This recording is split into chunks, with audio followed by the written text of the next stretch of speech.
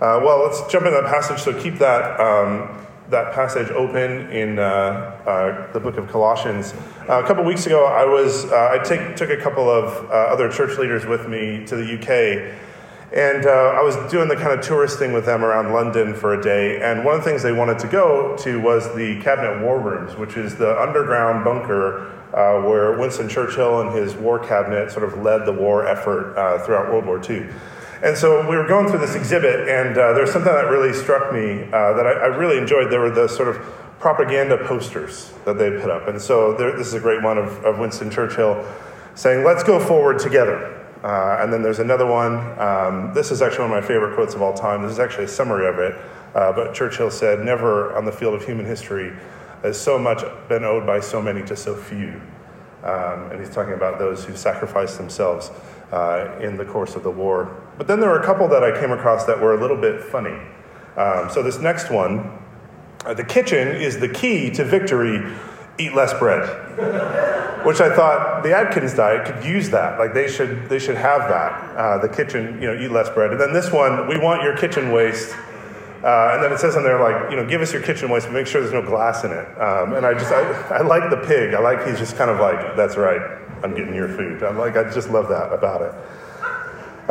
Anyway, these posters were a way of helping the whole nation set their minds and their hearts on supporting the war effort. And what they were trying to say is that every single man, woman, or child could take part in overcoming their enemy. But in order to do that, in order to succeed on the battlefield, they needed to get the entire nation, not just the soldiers, but the whole nation's hearts and minds set on victory. And the idea that we're going to talk about today is quite similar, actually. Only it's not to win a war, it's about how to become spiritually mature. Which I guess, in a sense, really is how to win a war. It's just winning a war against sin and selfishness and pride and our spiritual enemy. And the way that we've been saying as a church that we can do that, the way that we become spiritually mature, what we've been talking about is these repeated activities that we would do day by day by day by day, week by week by week, for month after month, year after year. That engaging in these same spiritual activities over time would cause us to become spiritually mature. And so the way that we've been putting that is talking about it like it's a well-worn path that we would walk every single day at home, that we did every week at church, and that we would do it month after month, year after year. And the more that we walk down that path, the more that we go in that direction, the longer we walk that path, the more spiritually mature we'll become. The more we'll be able to overcome pride, the more we'll be able to overcome selfishness and lust and anger and greed and racism and bigotry and all of those things. And so the way that we've sort of laid out for us as a church to walk this well-worn path is what's called a liturgy. And so that's what we've been talking about is, Emmy's been walking us through our regular Sunday liturgy. And what we're doing over these few weeks is actually talking about what is that? Why do we do that? What does that mean? And so liturgy, very simply, is just an order of worship. It's actually how an individual person or a family sitting in their living room or around a kitchen table or a church gathered together actually actively sets their hearts and their minds on Christ. That's what a liturgy is. And so what we've been doing over these past few weeks is looking at the liturgy that we use here at Christ Church. And again, our liturgy that we use is nothing novel and new. And the reason why I've called it the well-worn path is because actually our liturgy are the same four things that Christians have been doing for almost 2 millennia. We just put our own language to it. It's this 4-part liturgy that churches all across the world have used for centuries and are using even today. And it's based on passages like Isaiah 6, which we looked at about a month ago. And it has these 4 parts to it, just like Isaiah's experience in the heavenly throne room in Isaiah 6. And drawn on paper, here's what the liturgy looks like. It's one of my drawings. I know some of you are actually animators, and it's embarrassing that I put these things up. But I did draw that throne, by the way. I did that. Yeah. Okay, that's not true. I traced the throne. I traced it, but I did draw it. I just traced it over. When I was a kid, I got those tracing books, and I would trace Garfield, and I'd show my mom. She'd be like, "Wow, you're an amazing artist." That's what that is. Anyway, this is what our liturgy sort of looks like on paper. And so it begins with that throne. The throne is the idea that we're looking up, just like Isaiah did. We're seeing God highly exalted in all of his glory, all of his holiness. Looking up, seeing God in his glory and his holiness. And then that down arrow that comes down, that's the second part. That's looking down. And that is to confess our sins, to bring our laments and our petitions before God. It's actually seeing ourselves rightly as sinners who have rebelled against God and his law. And then the third part of the liturgy is that arrow that comes back up. That's being raised up. And the idea there is that we're raised up by God. We're forgiven on the basis of God's grace and mercy that he exercised through Christ's substitutionary sacrificial death on the cross and his resurrection from the dead. And that's being raised up. And then the final arrow that kind of takes off over the throne, that's being sent out. So we're being sent out by God to tell others about his grace and his mercy through Jesus. And so each week we've been looking in detail at one of these four parts of our liturgy, one of these four postures of up, down, up, and out. And this week we're looking at the third part, and so that's being raised up.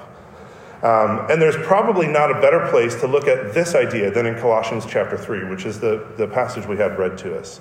And so we're going to look at this part of our liturgy being raised up. We'll do it in three parts. So part one, there's a spiritual truth, so we're going to talk about the doctrine of it.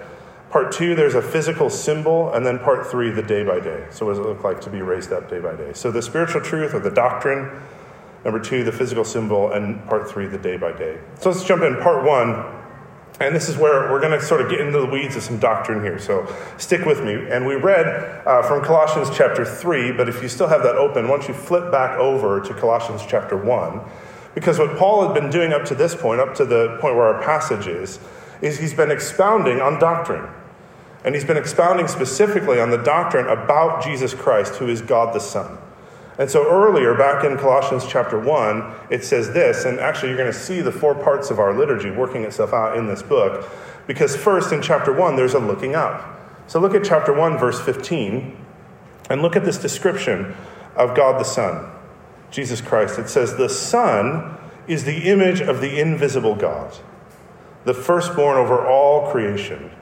For in him all things were created, things in heaven and on earth, visible and invisible, whether thrones or powers or rulers or authorities. All things have been created through him and for him. He is before all things, and in him all things hold together." And skip down to verse 19. "For God was pleased to have all of his fullness dwell in him." And as you read that, as you hear those words, it ought to make your heart leap for joy. It ought to make your heart soar. And so that's the looking up. But then, reading on, there's a looking down, verse 20.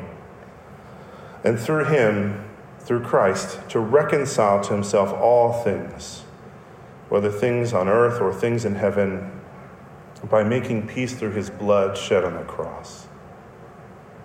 And so now you have the exalted one, the one who is the image, the very image of the invisible God. Now you have him shedding his own blood on the cross for sinners, lowered down to the most shameful of deaths, and then lowered down even more into the grave.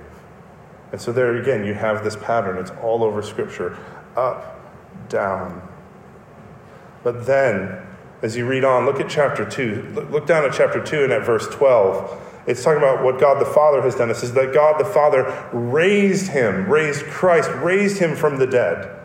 And so here is Jesus Christ, God the Son, raised up from the dead. And ultimately we learn, not only is he raised up from the dead, but he is raised up, he is ascended all the way to the throne room of heaven, where he is given the name that is above every name, and he is highly exalted. Remember that in Revelation chapter 5, we looked at a few weeks ago, he gets there, and thousands upon thousands and 10,000s upon 10,000s, then every creature in heaven and on earth and under the earth, they all erupt in praise. And so he's raised up. And so this is actually the basic biblical doctrine about Jesus Christ, God the Son. He is the exalted one who humbled himself, was lowered all the way to the grave, and then who is raised up and highly exalted. And again, just hearing that doctrine, knowing that doctrine ought to be enough to make our hearts sing, and like we could just stop there and go back to praise and worship. Except as you read through Colossians, there's more. There is so much more, that this doctrine about Jesus Christ is actually applied to you and me. It's not just a heady idea. It's actually something that is practical. Because actually all biblical doctrine is practical. Because look at the rest of chapter 2, verse 12. Now he shifts. He says, he's talking about you now. You, having been buried with him in baptism, in which this baptism you were also raised with him through your faith in the working of God who raised him from the dead. Now here's what that's saying. What that's saying is, when Jesus Christ was lowered into the grave, and then when Jesus Christ was raised up from the dead, what that's saying is that you were lowered in the grave. You were raised up from the dead. And again, what this is actually talking about is another doctrine called our union with Christ, that to become a Christian, the very nature of what it means to become a Christian, is the nature of being united with Christ. The nature of it is actually, it's like a marriage, or it's like an adoption. That when a couple becomes married, or when a child is adopted, the two parties, the husband and the wife, or the parents and the child, they are so united together that all that belongs to one party now belongs to the other. And all that the other party brings into the relationship now belongs to the other. And so all that's the groom belongs to the bride. All that's the bride's belongs to the groom. The parents' home, everything they have now belongs to this adopted child. And all of that, that's the picture that's here when it's all packed into that little word with in verse 12. Do you see that little word in there? In chapter 2, verse 12, it says, you were buried with him, and you were raised with him. All of that is encapsulated just in that one little word with. It's union language. It's a language of being utterly and completely and essentially united together now as one. And what that means then is Christ's burial is our burial. And Christ's resurrection from the dead is now our resurrection. And so therefore, everyone who is in Christ, everyone who is a Christian, everyone who is united with Christ in this way is also raised up with Christ. So much so that in other places in the New Testament it actually goes on to say that we are seated with him in the heavenlies right now. That is how united to him we are. But just look at the result of being raised up here in Colossians chapter 2. Look at verse 13. It says, when you were dead in your sins and in the uncircumcision of your flesh, God made you alive with Christ. He forgave us all our sins, having canceled the charge of our legal indebtedness which stood against us and condemned us. He has taken it away, nailing it to the cross. And so to be buried with Christ in his death and to be raised up with Christ in his resurrection is to have your sins forgiven. It is to have your debt canceled. It is to have it taken away. It is to have it nailed to the cross. And it is to be made alive. God made you alive with Christ. There's that union language again.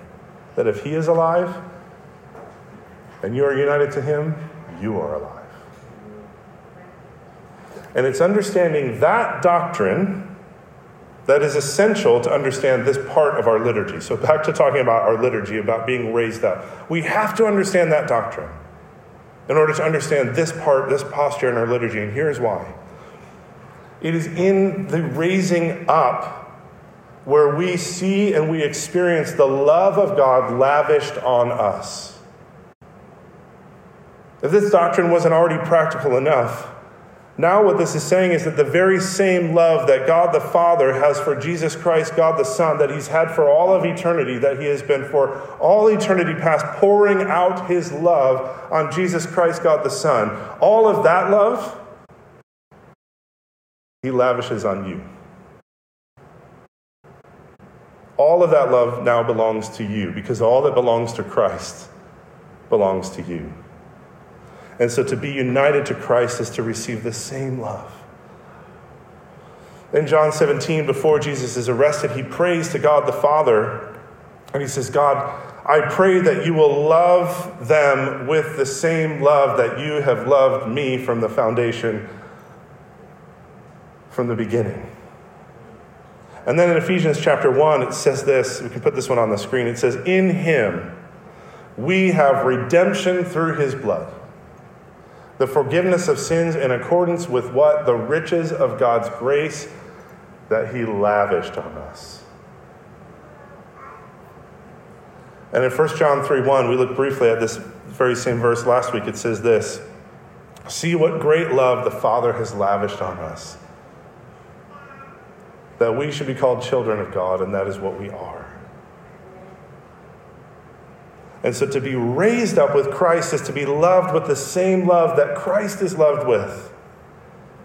And so this is why we walk this well-worn path day by day by day, week by week by week, month after month, year after year, because the more that we center our lives on this doctrine, on this truth, that the highly exalted, glorious, Holy One, in spite of our sin, came down. And if we're honest before him and we confess our sins to him, he raises us up with the same power that he raised Christ from the dead, and he loves us with the same love that he has for Christ. And so the more that we center ourselves on that truth, the more spiritually mature we become. That's how this works. It's actually very simple. It's not really complicated at all. The more we center ourselves on that truth, the more spiritually mature we become. The more confident, the less anxious. And so that's why our liturgy goes like this. It's up to worship. It's down to confess. But then the third piece, the third posture is that we are raised up. Now, there's a physical symbol, a picture that Jesus gave us to enact this idea of being buried with Christ and being raised with him. And that is the symbol of baptism. I don't know if you saw that in chapter 2, verse 12, but it says, you were buried with him in baptism, in which you were also raised, still talking about baptism, you were also raised with him. And so that's part 2, the physical symbol. And the image that Paul has in mind here is baptism by full immersion. Now, this might sound weird, okay? And in fact, it is kind of weird. It's meant to be weird. It's meant to be something that is striking. But the act of a person, so what a Christian is meant to do, the act of a person who becomes a Christian, they are to be baptized. And the picture of that is to be fully immersed, to be dunked under water and brought back up. It's an odd image, but it's meant to be. The way that we do that here in our church is we have a little pool. It's sitting in the back room. It looks like a really long hot tub. It actually gets warm like a hot tub. And so there's nothing magical about it. That's sort of to take just some of the magic out of it. It's just a pool of water. And so the act itself doesn't accomplish anything, but that act of being plunged under water and brought back up communicates something. It communicates something to the person being baptized. It communicates something to those watching the person being baptized. And what that baptism does is it actually communicates the doctrine that we just described of the person going down into the water and coming back up. And the picture is this, that as the waters close over a person's entire body, they are immersed completely under the waters, closing their eyes, ceasing to breathe, right? Holding their breath. It's as if the person has died and been buried. But then, as the person is raised up out of the water, opening their eyes, drawing breath once again, it's as if they've risen to new life. That's the picture. And the idea is that the part of this person that died is the part of the person that is their sinful nature. That person has died, and now the person emerging from the water is a new person. And that's the picture. It's that doctrine enacted with some water in a pool. Now, if you're a Christian, in other words, if that doctrine that says you are united with Christ, that everything that's his is yours, and you've been forgiven, meaning you're receiving the same love that Christ receives, that God the Father lavishes on you, if that doctrine is true of you, if you put your faith and your trust in that, and you have not gone through that picture, that symbol of baptism, then I want to invite you to do that. Again, there's nothing magical about it, but it communicates to yourself and to others around you that your life is now united to Christ, centered around him. That Jesus is now the center of your life. And so this is something that every Christian, Jesus commanded every Christian to do this one time as a physical symbol of the spiritual truth that you are united with Christ and with his church. And so if you're ready to do that, then you can come and talk to me after the service on that card that Emmy mentioned earlier. You can just write in the comment section, baptism. And we'd love to do that. So that's the physical symbol of this part of our liturgy of being raised up. So we talked about the doctrine. Now we've looked at the physical symbol. But the reality is you're not being baptized every day. You only do that once. And so then what's the day by day? Well, that's part 3, the day by day. And so as we follow this thought that if this is true of Christ, if he was buried and raised, and since that's true of you, that you were buried with him and raised with him, then here is the day by day, this well-worn path, this long obedience in the same direction. Now in chapter 3, verse 1. So turn back to that. Colossians chapter 3, verse 1. It says, since then, right? So since that doctrine is true of Christ and true of you, since then you have been raised with Christ. Set your hearts on things above where Christ is, seated at the right hand of God. Set your minds on things above, not on earthly things. And so what do we do day by day by day by day, week by week, month after month, year after year? What is it that we do? Paul says we set our hearts in verse 1. And in verse 2 he says we set our minds on the things above, where Christ is. And by the way, here's how we know this is a day-by-day setting of our hearts and minds. The form of the verb that Paul uses, both in verse 1 and verse 2, in the original language, where he says, set your heart and set your mind on things above. The form of that verb, it actually means continuous action, like without ceasing. It's an ongoing idea. So continually, like you could translate it this way, continually, without stopping, set your heart, and continually, without stopping, set your mind on Christ. And what we've been discovering through this entire series is that a liturgy is actually a way of setting your heart and your mind. Some of you will know that after I graduated from college, which is more than 20 years ago now, that dawned on me this week, three friends and I rode bicycles across America. It was 3,509.1 miles, not that we were counting. It took us 65 days to do it. And it's not an understatement to say that it was hard. In fact, it was extremely difficult. At some points, very, very difficult, because mostly we did it in really stupidly. We went the wrong direction.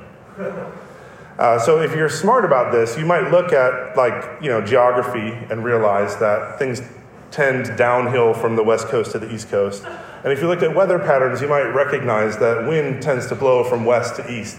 Well, we went from east to west, which meant we were going into the wind and uphill the whole way. And it's not an understatement to say that it was hard.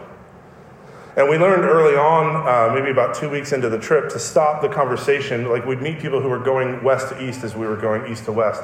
And so you'd kind of meet up, you'd see each other, you'd stop and chat and share stories, and you'd ask them what's up on the road ahead, and they'd ask you. And inevitably, we'd be like, how many miles a day are you doing? Because we're trying to figure out if we're doing a good job or not. And they'd always be like, oh, yeah, I'm doing like 100, 120 miles a day. And they'd be like, how about you? We'd be like, because on a good day, we could do 65 miles. And so they were doing double the amount that we were doing. And so on the toughest of days, on those days where we literally were going uphill and into the wind, or we're climbing 14 miles over a mountain pass, I needed to set my heart and my mind on the finish line. We were going to finish this ride on Whidbey Island in Washington State, which is in the Puget Sound. And the whole idea of the trip was we actually rode from one guy's house to another. And so it's like when you were kids, you're like, you want to ride bikes? Sure, let's ride from this guy's house to that guy's house. That's literally what we did. And so we were finishing at my friend Craig's house. And on those tough days when we had the wind in our faces and we're climbing a 14-mile mountain pass, I'd ride up next to Craig, whose house we were riding to, and I'd be like, hey, tell me about your street that you live on. What does it look like? Tell me about the houses on it. Tell me about your driveway. What's your driveway like? He'd be like, it's a mile long. I'm like, are you kidding me? Tell me about the front of your house. Tell me what the showers are like. I can't wait. And I needed to do that. I had to do that. Why? Because I needed to set my heart and my mind on the end, on the goal, on the finish line. And if I could set my mind there, if I could meditate on that, if I could think on that while I'm climbing a mountain pass or while it's been hours and hours of just the wind in my ears fighting against a 30-mile-an-hour headwind, if I set my mind there, I could keep going. That is a picture of what Paul is saying here when he says, continually, without ceasing, set your hearts and your minds on things above, where Christ is. This is the day by day, the well-worn path. This is what it looks like to be raised up. This is it. It is to set your mind on heaven, on Christ who is in heaven. That's what it looks like. And then Paul actually, very helpfully, he shows us the difference then between the character of the person who sets their mind on Christ and the person who set their mind here on earth. He shows us the difference, and that's verses 5 to 14. And we don't have time to look at it in detail. But very briefly, the person whose mind is set here on earth, look at their character, look at their life. Chapter 3, verse 5. This is talking about these things in such a way that this is what is alive in them. This is what is active in them. This is what is in their hearts. This is what is coming out of them. It's so living and active in them. Chapter 3, verse 5. Your mind is set here on earth. Then here's what's alive in you. Sexual immorality, impurity, lust, evil desires, and greed, which is idolatry. And then verse 8, anger, rage, malice, slander, and filthy language on your lips. And then verse 9, lying. And then verse 11, racism and bigotry and classism. The person whose mind is set here on earth, this is what is alive in them. This is what is living in them. And therefore, this is what comes out of them. And so this is the opposite of spiritual maturity. But look at the character of a person whose mind is set on Christ. Look at what is living in this person in verse 12. Compassion, kindness, humility, gentleness, and patience. Forgiveness. Verse 15, unity through love, right? The opposite of racism and bigotry and classism. These are the things that are living and active in the person whose mind is set on Christ. This is what is alive in them. Ultimately, what we're talking about here is the life of Christ, that Christ's life is actually working itself out in them. Because what better describes the character of the life of Christ than these words: compassion, kindness, humility, gentleness, patience, forgiveness, unity, love. And so this is the very definition of the life of a person who is becoming spiritually mature, that you are possessing these qualities in increasing measure. So how do you get that spiritual maturity? Well, it's through continually, day by day, week by week, for month after month, year after year, setting your mind continually above. In other words, being raised up. And so this is why our liturgy is so important. It is regularly, daily, weekly, causing us to walk through these four postures of up, down, up, and out. It's a way of setting our minds on Christ, on making Christ the most central person in our lives. And then to help us out, let me just apply this, because the Apostle Paul actually gives us three things to help us set our hearts and our minds on Christ. And these are in verses 15 to 17. Again, we're not going to look at these in great detail, but look at this. Because actually, if you look closely, you'll see that in both verse 15 and verse 16, there's the word let, right? You see, let the peace of Christ, and then verse 16, let the message of Christ. So you see that word there, let, it's there twice. In other words, what that's saying is that there are two things here. It says, let the peace of Christ rule over us. So it's saying there are two things here. There's community and the word of God. These two things ought to rule over us. And then there's a third thing to help us set our mind on Christ, and that is thanksgiving. And that's mentioned 3 times. And so we know it's important. If something gets mentioned 3 times in like just 3 sentences, you know that's really important. Okay? So Thanksgiving is mentioned 3 times. So there's 3 things here to help us set our minds above. There's the church or community. There's the word of God, and there's thanksgiving. And these are the 3 things that will help us most to set our hearts and minds above. And so the first, just a little bit of detail, the first one there is community, verse 15. Let the peace of Christ rule in your heart, since as members of one body you were called to peace. In Now that's a really nice verse. You could put that verse on a coffee mug, right? Let the peace of Christ rule in your hearts. But actually, what Paul has in mind is your local church. He's not talking about peace generally. He's talking about peace and unity within your local church. And we know he's talking about that for two things, because first he says, right in the context of that, let this peace rule in your hearts since, or because you are members of one unified body. And so now we know he's not talking about personal peace, but a corporate peace. But also the verb that Paul uses, I love this. He borrowed this word from sports, from the world of sports. And the verb there for the word rule is actually the word umpire. And so he literally says, let the peace of Christ act as an umpire in your hearts. In other words, making sure that you remain unified. Now, what this is getting at is this, that one of the main things that will allow a person to keep their heart and their mind set on Christ above, in other words, to continually be raised up, one of the main things is your local church. What this is getting at is to saying, to keep your mind set above, you must be in unity with your church. Put that another way, there is no such thing as a spiritually mature person who is not meaningfully connected to a local church. It does not exist. The peace of Christ will not rule in your heart. Spiritually mature people are contributing members of local churches, and spiritually immature people are not. That's what this is saying. Now, why is that? Well, you need the members of your church to encourage you when you're struggling, to challenge you when you're disobeying, to pray for you when you're sick, to teach you when you're ignorant. And so, if you're not meaningfully engaging with your church, meaningfully, regularly worshiping, serving others in some way, spending time with other members of the church throughout the week, praying for people in the church, if that is not part of your life, then how could you ever expect to become spiritually mature? And I'm sorry if that's challenging to some of you, but I can tell you from experience that the person who engages consistently with the church in these ways nearly always becomes spiritually mature. And that the flip side of that is true as well. The person who thinks the church isn't important to their faith, who keeps the church to the side, they almost always fall away.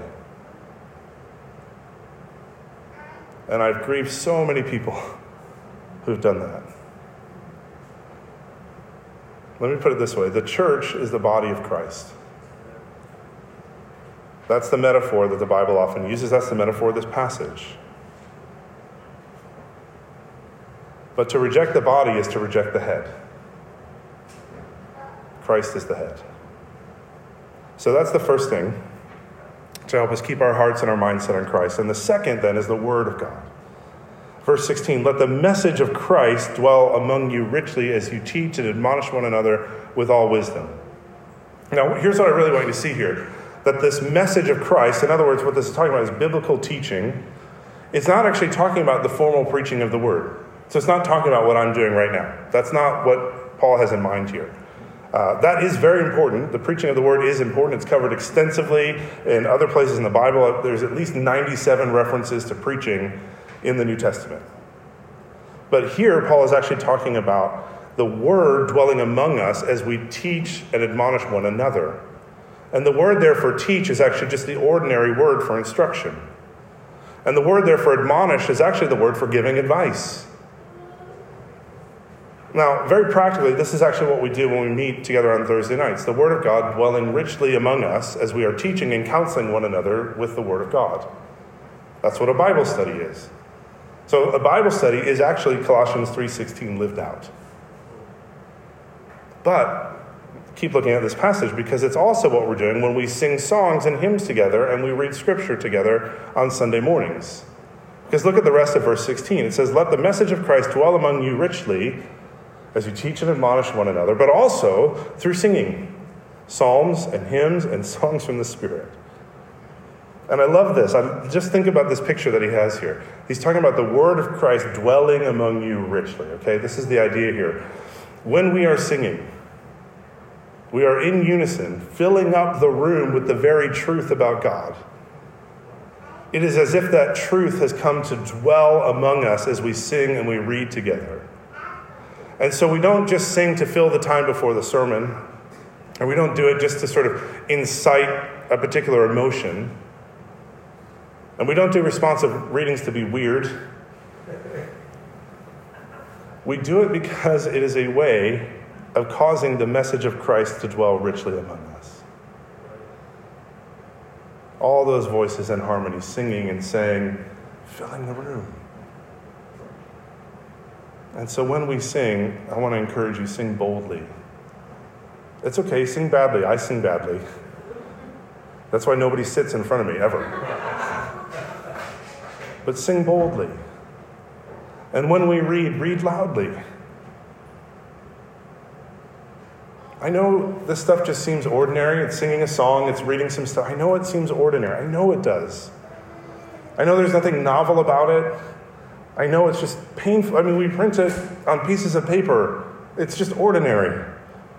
But every time we do that on a Sunday, we sing those songs, we read those liturgies. Every time we gather on a Thursday to study the Bible, every time you meet up with a friend to encourage them, or you call them or text them throughout the week, and you're counseling them, you're encouraging them, every time you do that, the message of Christ is dwelling among you richly.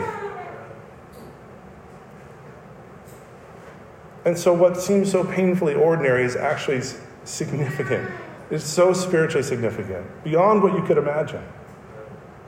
It's as if when we do that, when we gather together, when we serve one another, when we are unified with one another, when we sing together, when we encourage one another, it is as if we are planting little seeds of the Word of God into each other's hearts that will one day grow up into a plant and bear fruit.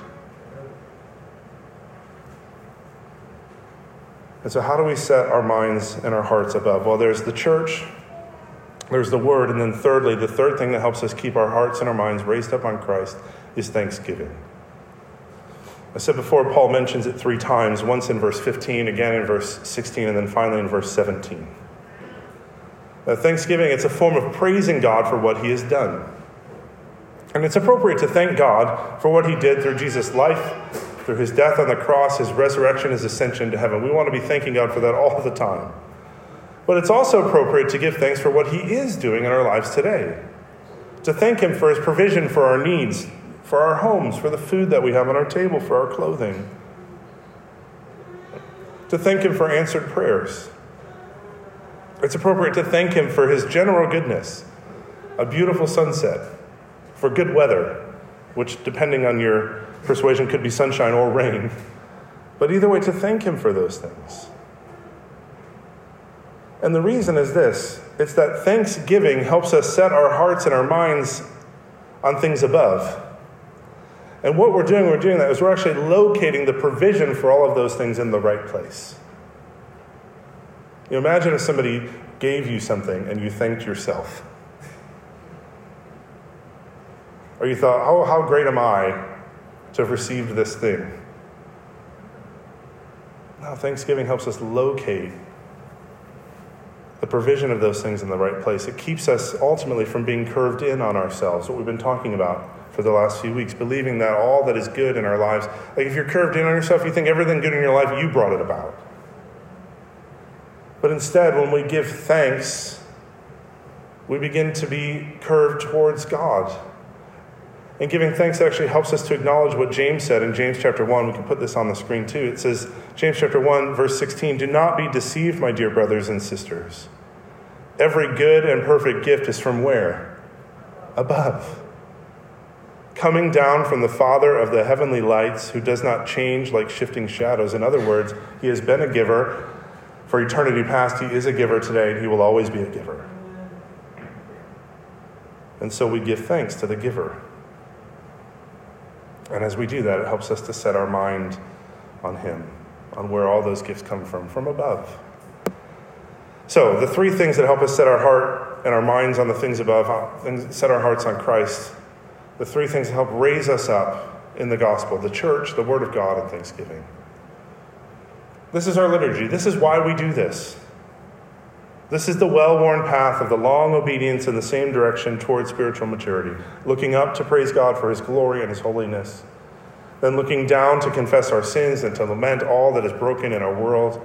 We are raised up in Christ through the good news of the gospel, and then we're sent out to live in light of the grace and the mercy that we've received and to tell others about it.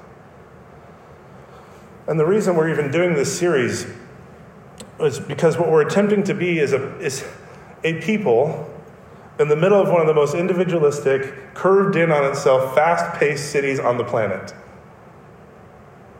And we're trying to be a group of people who are slowing down to walk this well-worn path towards spiritual maturity together.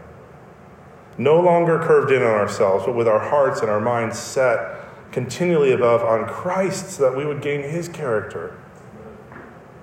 Compassion and kindness and humility and gentleness and patience and forgiveness and unity and love. And that's what it is to become spiritually mature. And that's what it is that we're aiming to become day by day, week by week, for months and months and years to come as we walk this well-worn path together. Let's pray and ask the Lord's help in that. Our Father, we thank you for this well-worn path that you've given to us. Lord, I pray that that doctrine would not only make our hearts sing, but Lord, make us want to set our hearts and our minds on you. That we have been buried with Christ, that we've been raised up with him.